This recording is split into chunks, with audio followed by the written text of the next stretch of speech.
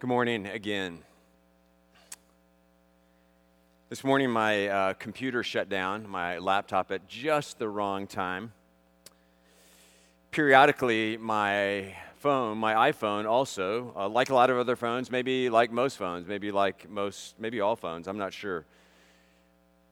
Frequently or periodically my iPhone needs what Apple calls a hard reset. A forced shutting down of one's phone so that it has a break and then it can start up again and function as it's supposed to work, as it's supposed to function, as it's intended, as it's designed to do and be at its best. Have you ever needed a hard reset? Like a phone that's been working really hard or for a long, long time, too long, with lots of apps maybe working at the same time, grinding on top of each other. Maybe some updates are overdue. It hasn't been turned off in a while. It's rarely given a full and proper charge or recharge and rest. It eventually needs a hard reset, Apple says. Do you ever need a hard reset of some sort? I do. You've put a lot of miles on your car, and because of the roads that you've been driving on and the imperfections of your car's wheels begin to get out of alignment. And your car begins to pull to the left or pull to the right. Or your mind and your heart get overworked, overused. They don't get in for regular maintenance as the pressure in some of the tires of our automobiles doesn't get checked often enough. Maybe the pressures in our lives are not checked or kept in check often enough. And then one day you wake up and you realize that your life is veering to the left or veering to the right and no longer going down the center of the lane. Has that ever happened to you? Yes, she says. It's happened to me more than once. And if this has ever happened to you, or maybe it's happening for you right now, then maybe this morning is a chance for you and for me to do a hard but really good reset. In the world in which we live, in the context in which we live, and all that's spinning, the chaos, the things about which Jim just prayed for us. All of the hot spots of all different kinds. Maybe what we need is a hard reset. So take a really deep breath with me for just a moment. Remember that the Greek word for breath or breathe is the same Greek word for spirit. So breathe in, breathe out, take a breath, breathe, spirit. And then let's pray together. We're going to use the words that I'm going to put up on the screen in just a moment as we have the last few Sunday mornings when I've preached. So wherever you're at, whether you're at home or somewhere else, whether you're by yourself or with someone else or with other people, whether you want to stand right now or sit or bow your head or whatever you want to do, let's pray these words together and let them be our prayer as we open God's Word. Let's pray.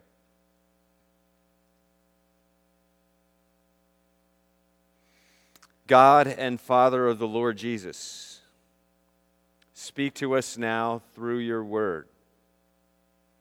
Open the eyes of our hearts to your truth and your grace. Transform us according to your word and by your Spirit. Mold us into the image of Jesus. We give you our attention. We give you ourselves. Bring about your kingdom in us and through us, here on earth as it is in heaven.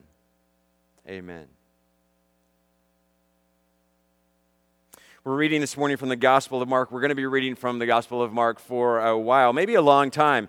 Most scholars think that the Gospel of Mark was the first of the four Gospels to be written. Most scholars think that Mark was used as a source for Matthew and Luke, one of two main sources that Matthew and Luke used. And so Matthew, Mark, and Luke have a lot of material and content in common. That's why they've always been called the Synoptic Gospels or the synonymous Gospels. They have a lot in common, but Mark is shorter. Mark is more compact. Mark moves more quickly. Mark gets to his point very rapidly, over and over and over, from one thing to the next to the next.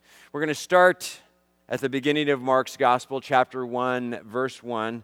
Listen closely, this is God's Word. The beginning of the good news of Jesus Christ, the Son of God. And I'm going to stop there, and I'm going to stop there not just this morning, but I'm going to stop, or not just for the moment, but I'm going to stop there for all of this morning. And we're just going to stop right there and not go any further than that handful of words right now this morning. Interestingly, though, if we were going to continue at this pace throughout a study of the Gospel of Mark, one verse per Sunday, going through the 678 verses of Mark's Gospel, we'd finish up Mark's Gospel in exactly 13 years. And hopefully by that time the pandemic would be over and our world will be completely different. However, we're going to take a little bit more rapid pace through the Gospel of Mark. But this morning on day 1, week 1, Sunday 1, just one verse to help us reset. And what you've probably already noticed about verse 1, the first verse, is that there is no verb in this verse. So it functions like a title for Mark's gospel, for his essay, for his story, for his book. It functions as a title, it functions as an overview. The beginning of the good news of Jesus Christ, the Son of God. And in the Greek text, this is 7 words. And I noticed last night that in the middle of those 7 words is the word Jesus. He's right there in the middle. He's at the center, and he is the center. He's the center of everything. He's the protagonist of Mark's book. He's the main character of Mark's story. He's the ground around which everything revolves. He's the axis on which everything spins. And not just in verse 1 of Mark's gospel, but in the entirety of Mark's gospel and the entirety of the 4 gospels, the entirety of the New Testament, the entirety of the scriptures, the entirety of reality. Cosmic history, cosmic present, human history. Jesus is the centerpiece, the focal point, the axis, the fulcrum of all things, whether one acknowledges that or not. Dallas Willard says Jesus was the smartest man who ever lived. Through all times, he knew humanity. He may not have had the fullest education, but he knew all, and he was the smartest, wisest, brightest, most intelligent, all-knowing human who ever lived.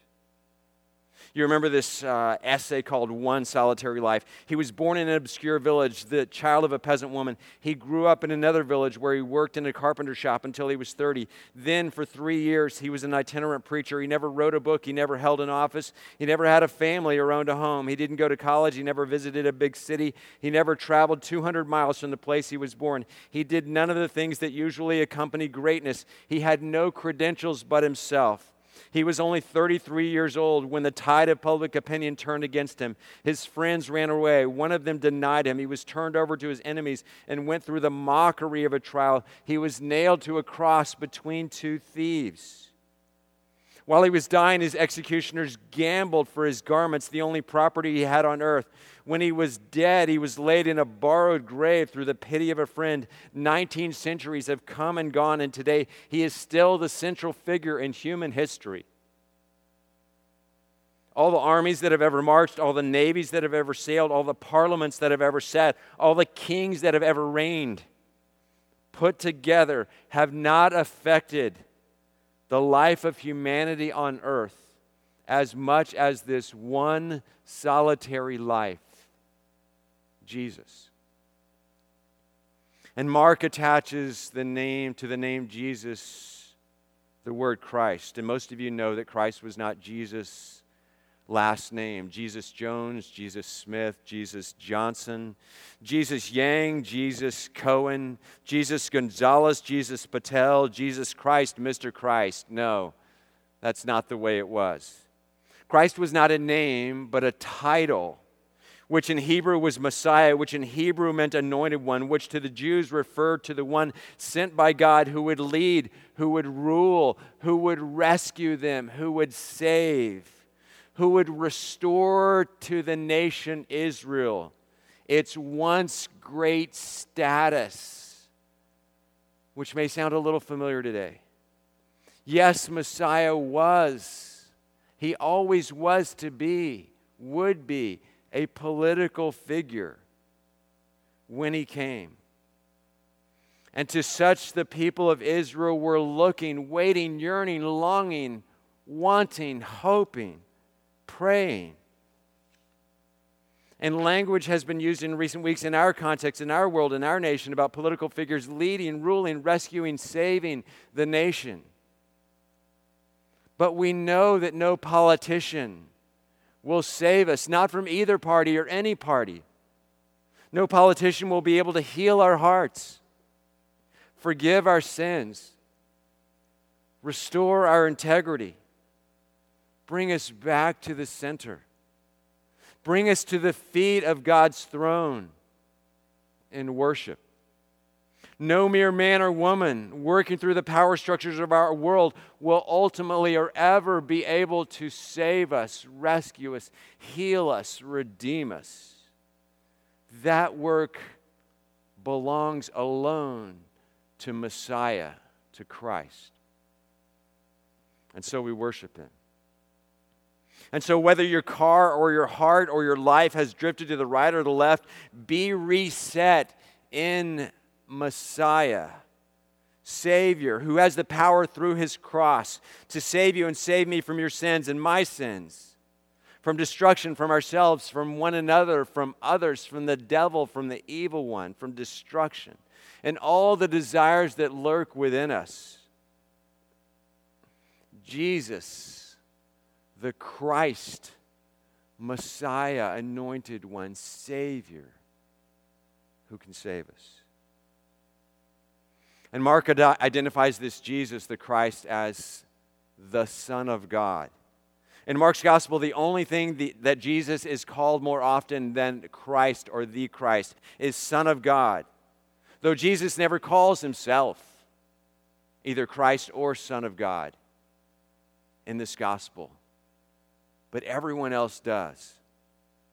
The divine voice from heaven at Jesus' baptism calls Jesus Son. Demons repeatedly acknowledge in Mark's gospel Jesus' sonship. The high priest at Jesus' trial refers to Jesus as the Son of God. And finally, at Jesus' crucifixion, even in His crucifixion, a Gentile soldier cries out, "Surely this was the Son of God." And to the Jews, Son of God was a title used for kings and for the Messianic king in particular. In a Hellenistic or Greek context, Son of God was a term of great respect, a heroic person, or one who participated in deity, one theological dictionary says.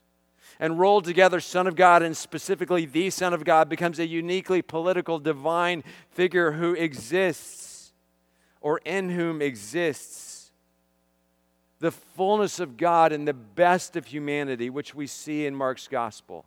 The fullness of God and the best of humanity. We see throughout Mark's gospel, the true humanity of Jesus in all its grittiness, in all its earthiness. But we also see one who was fully divine. What Paul writes to the Colossians, the one in whom the fullness of God dwelt. The image of the invisible God. John begins his gospel, "In the beginning was the Word, and the Word was with God, and the Word was God." And Mark describes the reality or the arrival of Jesus Christ, the Son of God, as good news in his first sentence fragment. Often the Greek word here, euangelion, is translated into the Old English word with which we're familiar, the word gospel, but it literally means good news. Euangelion, eu is the prefix, eu. Good news, good message, good tidings, glad tidings. And this wasn't a uniquely Bible word, Christian word, Mark word. Rather, it was a word taken from the context of the time. And there would be euangelion often when a king or a nation had conquered another nation, and the news would spread through the empire slowly bits and pieces. It was euangelion. It was good news. When a king was coming to one's area, to one's region, to one's town or one's city, when he was passing through, frequently the word euangelion would be used to announce his coming. Good news, good news. Glad tidings are here. And that's the way Mark uses the word gospel here. Good news is coming. When we fast forward to verses 12, 13, 14, 15, we see Mark beginning to unpack exactly what this good news, gospel, euangelion, does mean, will mean. The king, the long-awaited king, has arrived. He is present. He is here. And he is inaugurating, he has inaugurated his kingdom, his rule, his reign. I need a reset in my life to this good news. In the midst of so much bad news, in the midst of so much ugly news, in the midst of so much uncertainty, in the midst of so much unknowing about the future and what's to come and what's to happen, and the stress and the anxiety and the worry in which we as a people are immersed right now, I need the promise of good news, and it's coming, Mark declares. The good news of a king, the good news of a Messiah, the good news of a ruler, the good news of God and man all in one. Gospel, good news. Here it comes. And then Mark, finally working backwards, begins his gospel with the word arche, or beginning. The beginning of the good news of Jesus Christ, the Son of God. And there are several meanings loaded in his use of the word arche, or beginning, to start his gospel. On the one hand, he's saying, this is the first line, this is the first verse, this is the title. Here it is, I'm getting going. This is the beginning of the good news. This is the beginning of my story. This is the beginning of my count, my essay, my book. This is the beginning. Here it goes. But on a much more profound level, Mark is also doing what John does years later when he begins his gospel with exactly the same word. His very, very, very, very different gospel begins with exactly the same Greek word, arche, beginning, in the beginning. And both of them reference back to the beginning of the book of Genesis, the first book in the Bible, the beginning of the Bible, the beginning of all things, the beginning of time, the beginning of reality, the beginning of recorded history, the beginning of everything, when before which there was nothing. Because this, in Jesus Christ and his kingdom and his rule and his lordship, as Messiah, as Son of God coming here, is a new and radical and welcome and wonderful beginning. It is a new era that he is ushering in, a new reality, a new way of being, new access, a new beginning. But there's another meaning that Mark is alluding to also when he speaks of, when he begins with beginning. Because he's going to tell a few things about Jesus in chapter 1, but he wants the reader to know that there is so much more to come, that there will be power exhibited, that demons will be cast out, water will be walked on, people will be healed of all sorts of diseases and maladies and illnesses and dysfunctions and addictions and on and on. There will be good news of every sort, unexpected good news for those who didn't even know they needed good news. There will be good news when Jesus confronts and when Jesus flips over tables. There will be good news when Jesus gives us what we don't want and what we didn't know that we needed. There will be good news when Jesus is taken to trial. Good news when Jesus is in a garden. Good news for all of mankind and for you and me when nails are hammered into flesh. Good news when a woman shows up at a grave in a tomb that's empty. This is just the beginning. Mark's whetting our appetite because there's a lot more good news to come. But there's still one more element of good news that Mark must be referring to here. And that is what John alludes to, that through Jesus' disciples, that God would do even greater things, that God would do more things. In John's gospel, he says there are so many things that have already happened that I can't even tell you in this book. And Jesus says through his disciples, more and more things will be done, and the kingdom of God will be manifest. And so the beginning of the good news is a promise that there is more good news available for you and me. That there is more good news, that we're not just reading history from something in the past, but that God still is unfolding and unpacking and revealing and dispensing good news in Jesus Christ of every sort, and such is available in our lives as we bow to him as King. When we allow our lives to be reset,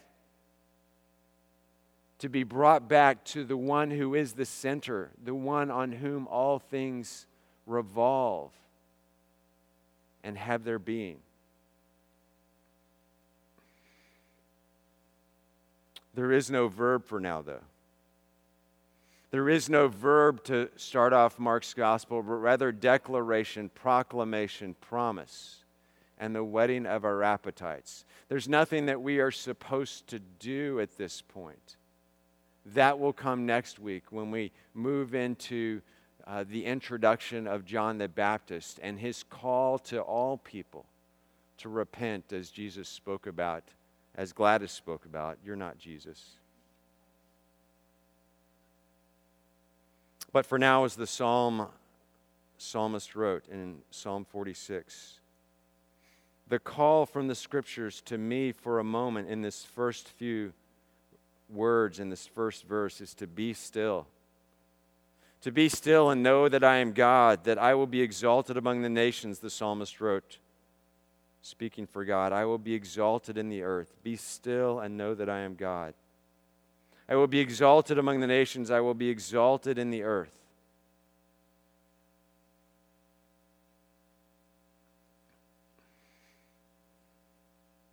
"24 of us, plus a facilitator, gathered on campus yesterday for a leadership retreat, the jump-starting of a process that we began back in January and put on hold for 5 months because of COVID and the shutdown and sheltering in place. In one of the breakout sessions that I was a part of, we talked about the barriers or the threats to our future. And some of those threats are our fears. Some of those threats aren't just the coronavirus, but there are fears. They are distractions. They are the ways that we fill our lives with other things. They are the voices of our society. They are our attempts to keep up with the Joneses. They are our packing of our own schedules with so many things and so much noise that we don't have time for and we don't have ears for. The voice of God, the message of God, the good news of God, that a king is coming who can save and redeem and heal and who will reign. I read something by Soren Kierkegaard this past week that spoke to me and maybe will speak to you. Kierkegaard, 19th century Danish philosopher, theologian, existentialist. He wrote, "If I were a doctor and I were allowed to prescribe only one remedy for all of the ills of the modern world, his modern world almost 200 years ago, I would prescribe silence.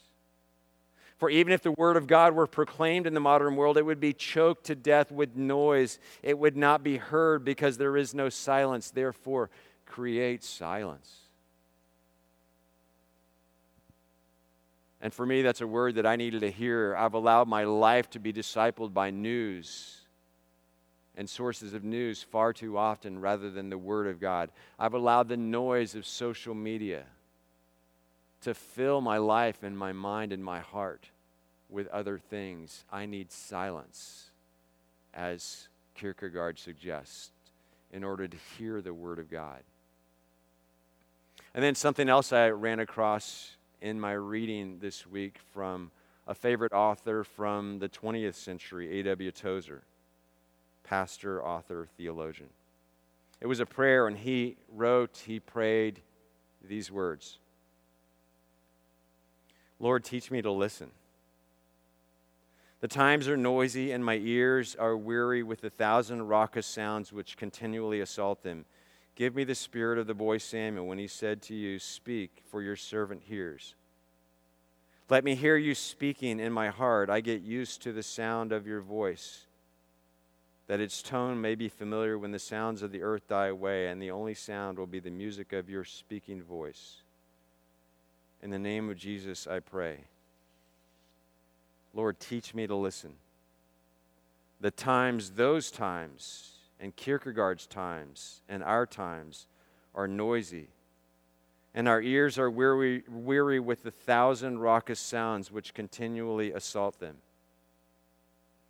Give us silence, that we might be able to hear, that we might be brought back to the center, that we might be grounded again and always in Jesus, the Christ, the Messiah, the Anointed One, the Son of God. There is no other, and we have no other hope. Our world has no other hope. Our nation has no other hope. May our prayer as the church be, give us ears to hear, God. May we be attentive to you and to you alone, to you first of all and to you last of all. You are our King, and we will be reset, and we will be recalibrated, and we will bow before God in worship, and His kingdom will come on earth as it is in heaven. Let's pray.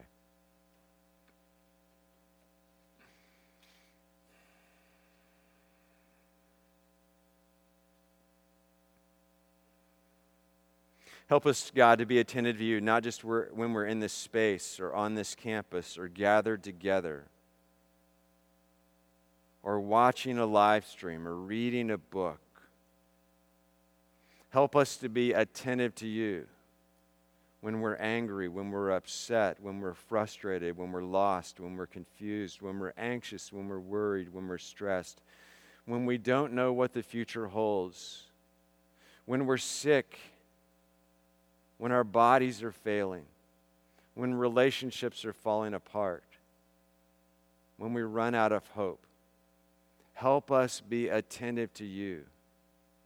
You are our strength. You are our ground. You are our salvation. You are our rock. You are our fortress. You are our hope. You are a King. You are the one who can save us from all things in this life and for this life and in a life to come. Help us to hear your voice.